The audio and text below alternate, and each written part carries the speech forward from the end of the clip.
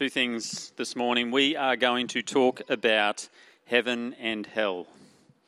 And we are going to talk about anger, grudges, and reconciliation. We're going to talk about heaven and hell because Jesus refers to both in this passage and because they don't mean what you think they mean. We are going to talk about anger, grudges, and reconciliation because that's what Jesus instructs us on in this passage. And I'm going to try and reverse my own usual trend by spending less time on the first one and more time on the second. Heaven and hell. It says this, and this is our overlap with last week. Jesus says, unless your righteousness exceeds that of the scribes and Pharisees, you will never enter the kingdom of heaven. And Jesus says in chapter 5, verse 22, whoever says you fool will be liable to the hell of fire. Well, I said that heaven and hell in this passage at least don't mean what you think they mean. Now I'm not inside your head. I don't know for sure what you think they mean. Maybe you're right. But I've had it wrong my whole life. And I'm just now slowly trying to correct my own mistake. And maybe you might come with me on that same journey. So here's what I suspect most of us hear when we hear these two verses. The first one, I'll reword it in the positive. If your righteousness exceeds that of the scribes and Pharisees, after you die, you will get to live for all eternity in a state of constant bliss and paradise in a place called heaven. That's how I've always, in my mind, heard this verse. And then the second one, whoever says you fool, after they die, will go to a place of eternal fiery torment, and that place is called hell. Well, let's talk first about heaven. Never once in the Bible is heaven spoken of in terms of the place you will go when you die to receive eternal life.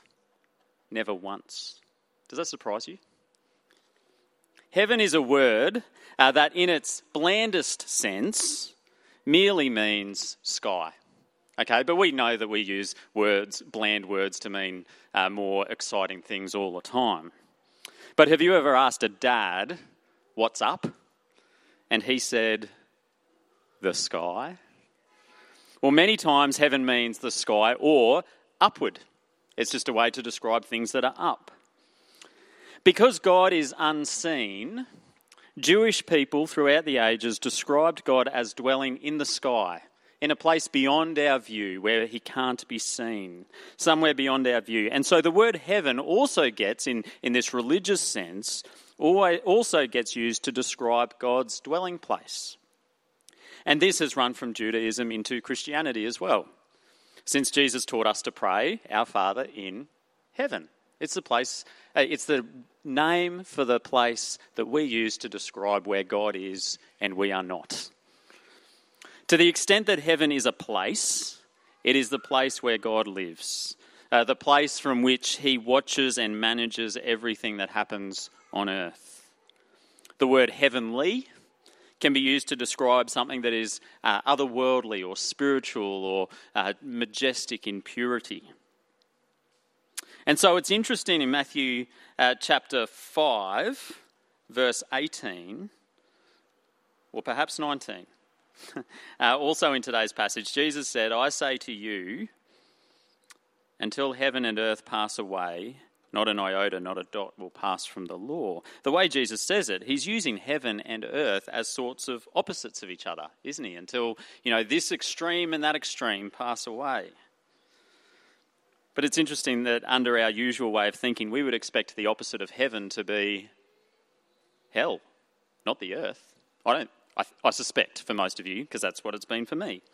But Jesus is using the word heaven to describe things that are spiritual and unseen, and earth to describe things that are physical and seen. He's putting these two together to just say everything. So here he's saying something like, the law and the scriptures cannot be changed. Everything else would have to be destroyed first. Everything you can see and touch, and everything that you can't see or touch or even imagine.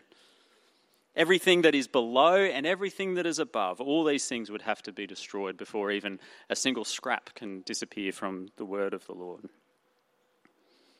One other thing about heaven in today's passage in particular is that Jesus is talking about the kingdom of heaven. Heaven it comes together in this phrase, kingdom of heaven. And Matthew is the only one in all of the New Testament who writes kingdom of heaven. He uses it in exactly the same way that the other gospel writers do when they call it the kingdom of God. Matthew says heaven. And the idea or the theory behind it is that Matthew was a devoutly Jewish man speaking primarily to a Jewish audience, and the Jewish people had a preference to avoid using the word God if possible, or his name, because that would, as a mark of respect, I'm not even worthy to speak his name. And so he's just substituted the word heaven for God.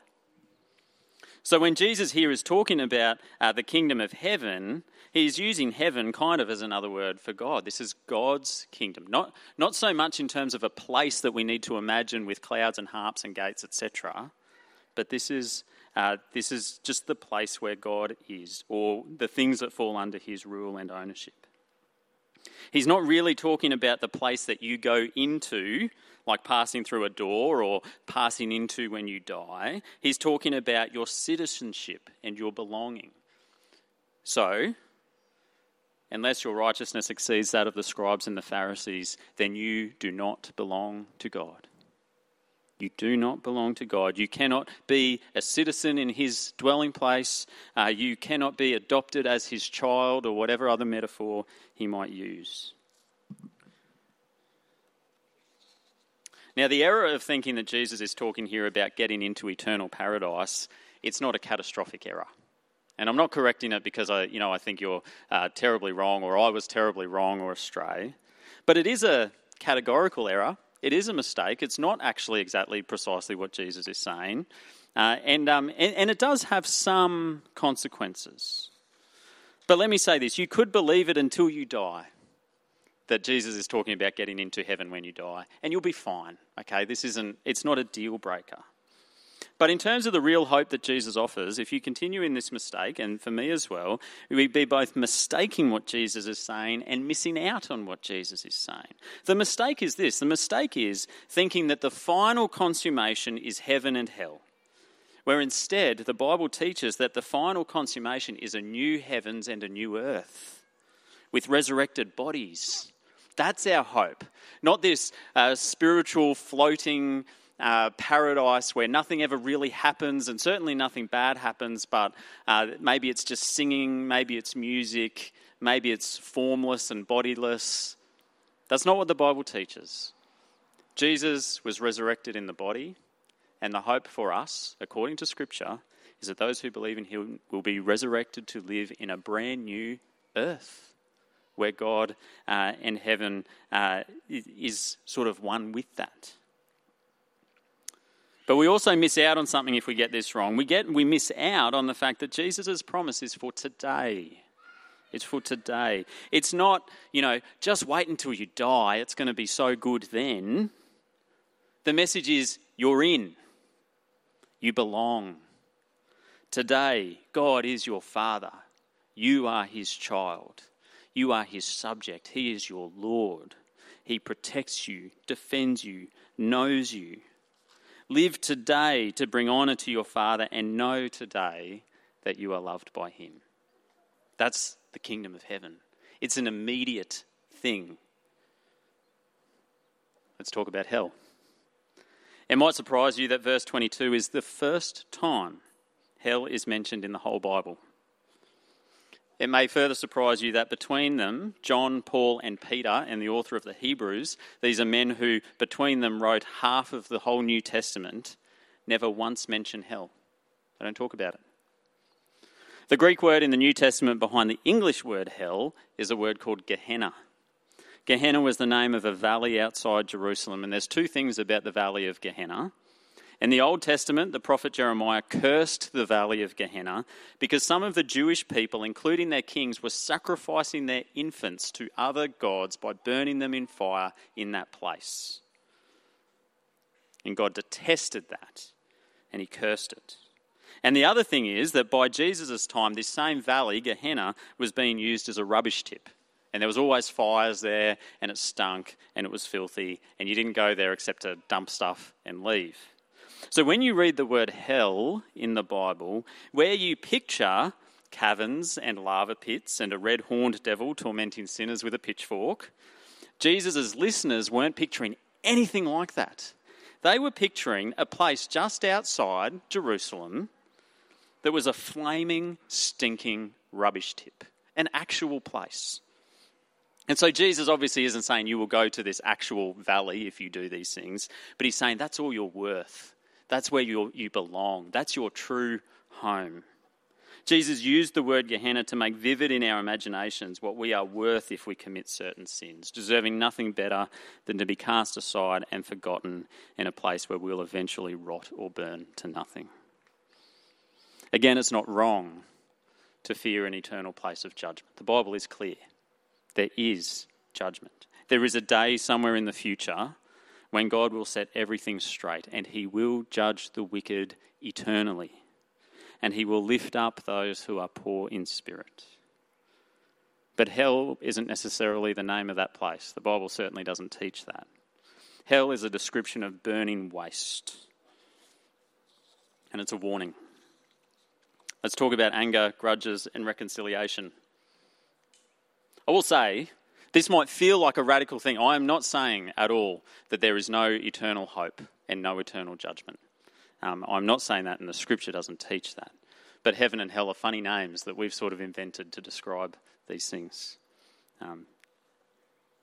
Anger, grudges, and reconciliation. We now head into this fascinating section of the Bible where, for the rest of the chapter, Jesus repeats the same basic formula. He does it 6 times. He says, you have heard that it was said, and then he says, do not murder, or don't commit adultery, or something about divorce and swearing falsely, etc. And then he says, you have heard that it was said, don't do this, but I say to you this.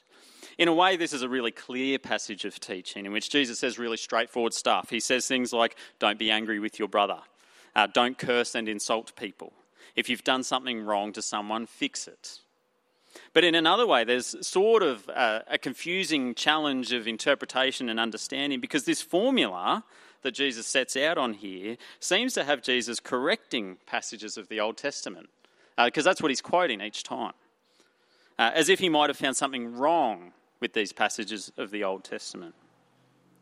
But then I talked a bit about this last week, that would directly contradict what he said in verse 17, where he said, don't think I've come to abolish the law or the prophets. I haven't come to abolish them, but to fulfill them. I haven't come to do away with this stuff. I've come to do it properly.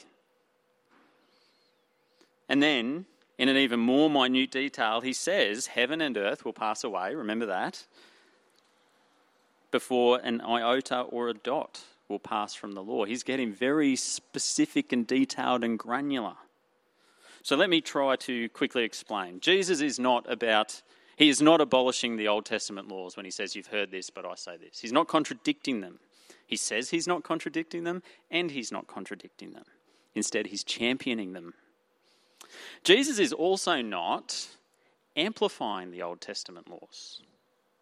So he's not saying, but I say to you that everyone who is angry with his brother will be liable to judgment. When he says that, he's not adding to the ancient murder law to make it more straightforward. He's not saying, do not murder, that's not quite enough on its own, and we need to add something to the do not murder law so that people don't even get close to murdering or something like that. What Jesus is doing is very simply applying and integrating the Old Testament laws.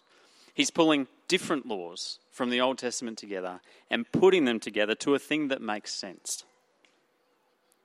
So let me show you this excellent verse from Romans. This is the Apostle Paul says this. He says, the commandments that you shall not commit adultery, and you shall not murder, and you shall not steal, and you shall not covet, and any other commandment are summed up in this word: you shall love your neighbour as yourself. Love does no wrong to a neighbour, therefore love is the fulfilling of the law. And that love your neighbour line, by the way, is also a command from the Old Testament. Jesus is just taking Old Testament scripture and integrating them. It's in Leviticus chapter 19. So when Jesus says it's not enough to not murder, you need to also not bear grudges and not be mean, he's not abolishing or diminishing the Old Testament, he's integrating it. The law, do not murder, sits alongside the law, and let's call it also a general principle, to love your neighbour. They exist in the same text. They exist in the same realm. You do both. And Jesus commands us to do both, which is really the same as following this greater principle of love, which also, if you apply that pretty well, is generally going to mean that you're not killing people. So please come with me on this. Many good Christians today, even from our broad theological camp, will say something like, Old Testament is law, rigid, lifeless and insufficient. New Testament is love, liberating, intuitive, forgiving.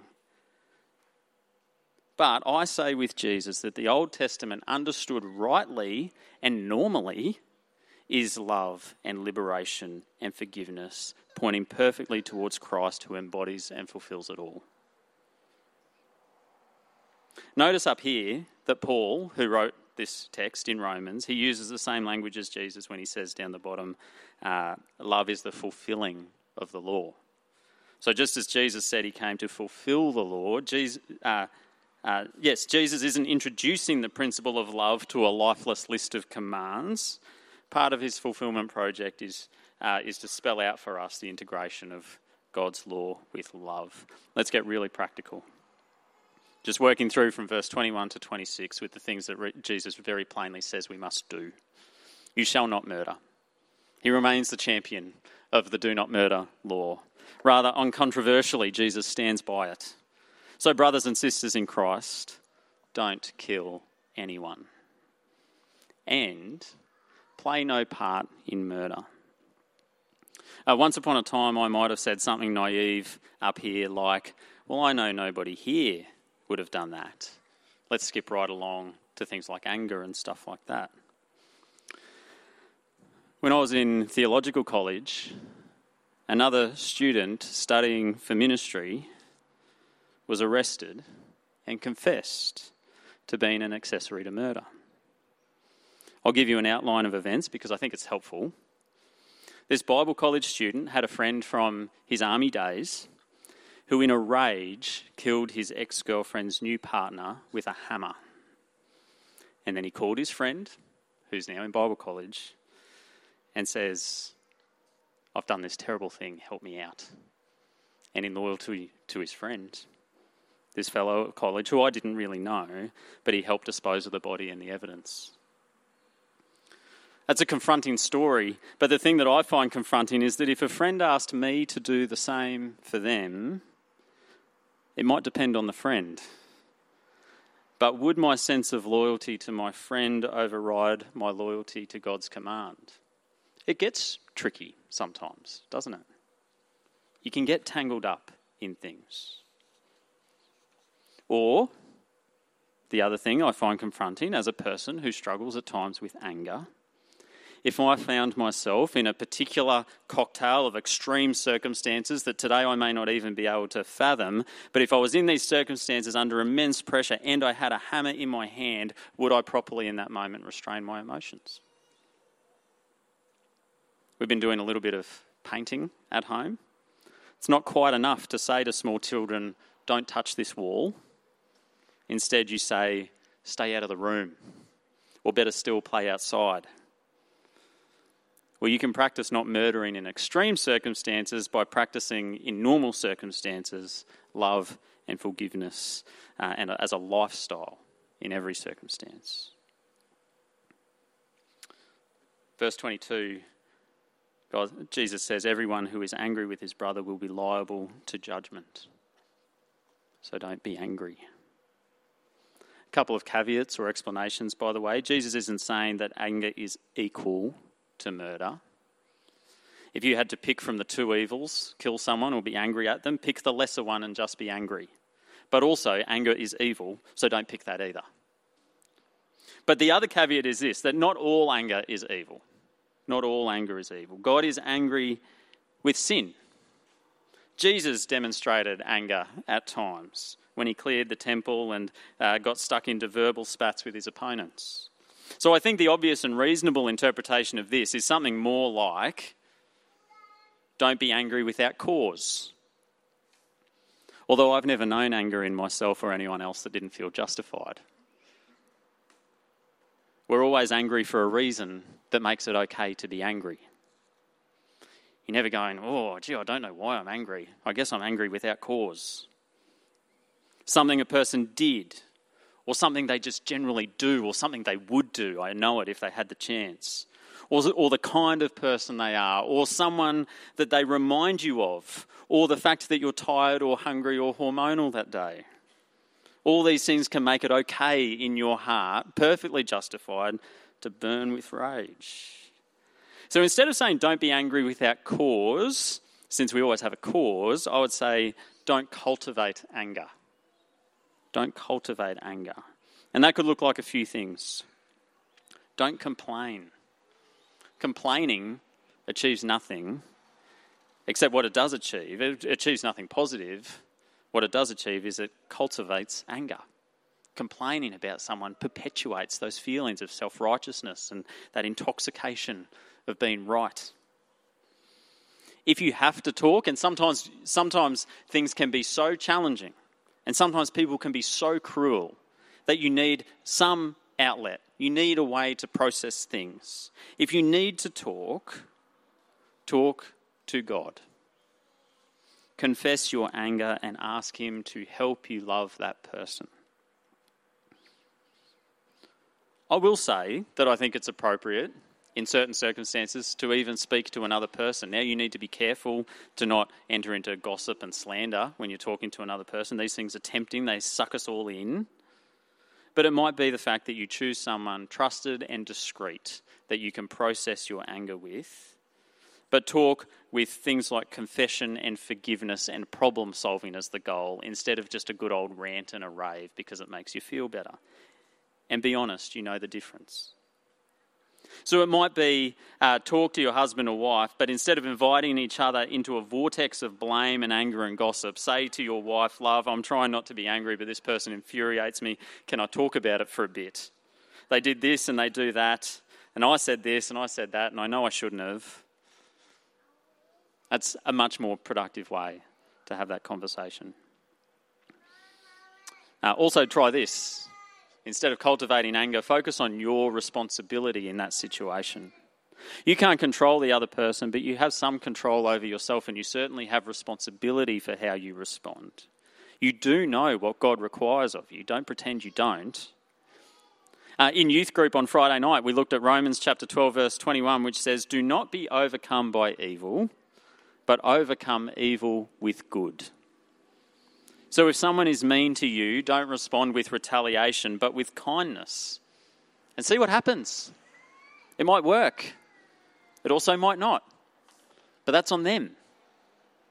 And responding with kindness is on you.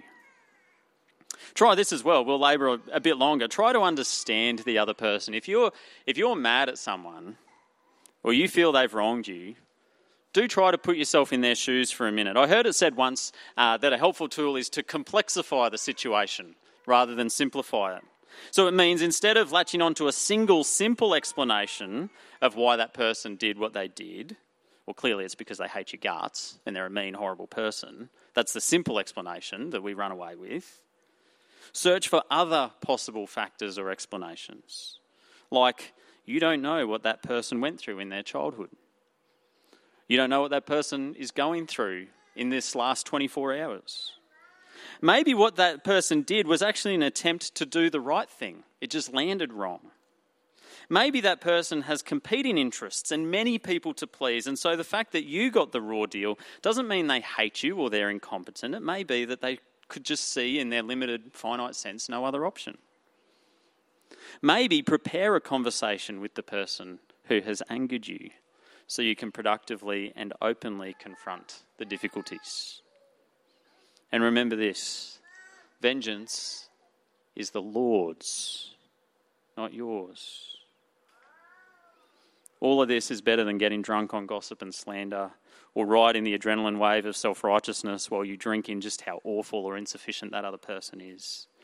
It's better than entertaining yourself in bed while you should be sleeping by replaying all the terrible things they've done and all the things you should have said, all the things you'd like to do. Don't be angry. Verse 22, whoever insults his brother will be liable to the council, and whoever says, you fool, will be liable to the hell of fire. That is, will be worthy of the flaming waste tip outside the city. I remember as a child hearing this read in church and cycling back through my memory and thinking, I don't think I've ever called anyone a fool, technically, which is just as well because that means I won't be going straight to hell to display another misunderstanding. Pat on the back for me. Some Bibles don't translate the Aramaic word that Jesus actually used when he gave the sermon. They say whoever says raka will be liable to the hell of fire. Even better. I would never have even thought of calling someone raka. Didn't even know the word.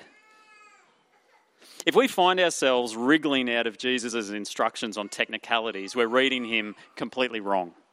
Okay, this is a command, I think, to not be mean. Don't say rude things to people or about them. Jesus said, we looked at this earlier in the Sermon on the Mount, he says, you are the salt of the earth. In Colossians chapter 4, Paul says, let your speech always be gracious and seasoned with salt. You are the salt of the earth. Season your speech with salt. So, whatever environment you're in, don't stoop to speak how everyone else speaks. Make the environment better by the way you speak. Bring God's light into the staff room. Among your friends who swear and gossip you speak with the invigorating salt of God's kindness and love. Verses 22 and 23 and 24, integrates our human relationships with worship in a surprising way. If you are offering your gift at the altar, first be reconciled to your brother and then come and offer your gift. I think the mislabeling of heaven and hell, to come back to that minor but common mistake we often make, the mislabeling of these things as heaven and hell as the future places of eternal hope or judgment has partly led to a strangely over-spiritualised Christianity, where we think what really matters is what will happen when we die. And what we do now matters less. What matters is what we get when we die. And so if you find yourself in the wrong in a certain situation, you might think the main thing is to get right with God because you wouldn't want to go to hell. And maybe that's not totally incorrect, but it's definitely not the emphasis that Jesus places on things. Jesus doesn't place this hyper-spiritual emphasis on things. His application is very earthy. Jesus says, get right with the person before you get right with God. Imagine if we thought the equation was merely as simple as Jesus has died with our sin, and then imagine we thought that the right spiritual response to our sins then is to just merely leave them hanging around Jesus' neck on the cross. Well, that would strike me as an ungrateful, unloving way to treat our Saviour. No, where possible, make up for your mistakes. Right your wrongs. Pay people back. Apologise and shape up. And then come to Christ also for forgiveness. We talked about this morning. Finally, the last couple of verses. Come to terms quickly with your accuser while you're going with them to court. Deal with matters out of court. Come to arrangements and agreements that don't appear on your record. Truly, I say to you, you'll never get out until you've paid the last penny if you get all the way to court and you're found guilty. And I take this to be an extension of the one before, about righting your wrongs. The scenario is that you're truly guilty of something bad enough that you've been taken to court. And I suspect the temptation would be to take your chances with the judge or the jury because they might find you not guilty. You never know. You might even get away with it. But if you know that you're wrong, there's no justice in getting away with it. Instead, be scrupulously honest and fearlessly vulnerable. Own up to your mistakes and make them right. Don't punish your victims further by making them go through the proper channels and the court. Don't burden the justice system or complaints departments. Sort yourself out. Deal with the things you've done wrong. To close, some people will interpret Jesus' instructions as if the subtext is this. This is how some people interpret what Jesus is saying.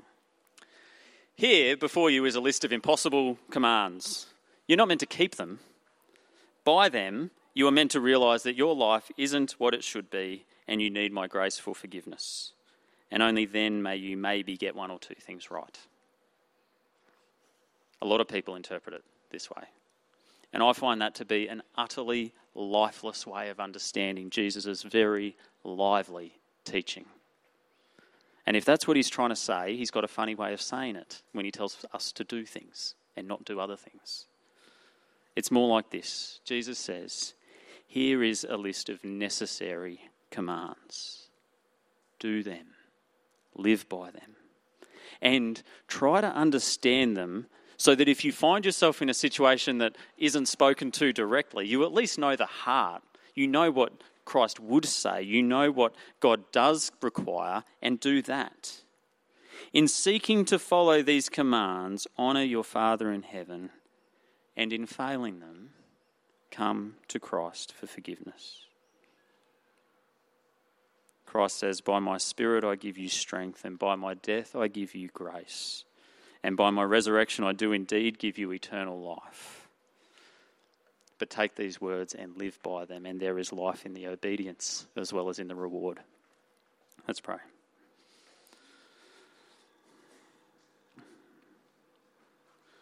Father, these commands are not a heavy burden.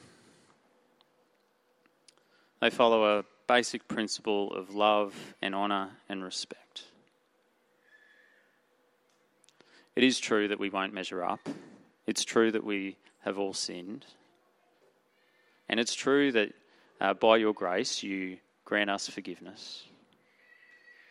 But it's clearly and patently true that you require us to do what is right, to love our neighbour, to be kind wherever possible, and to make up for our own mistakes. Not in order to get into heaven, but in order to do what is right and to honour our Father who is in heaven. To you be the glory. Amen.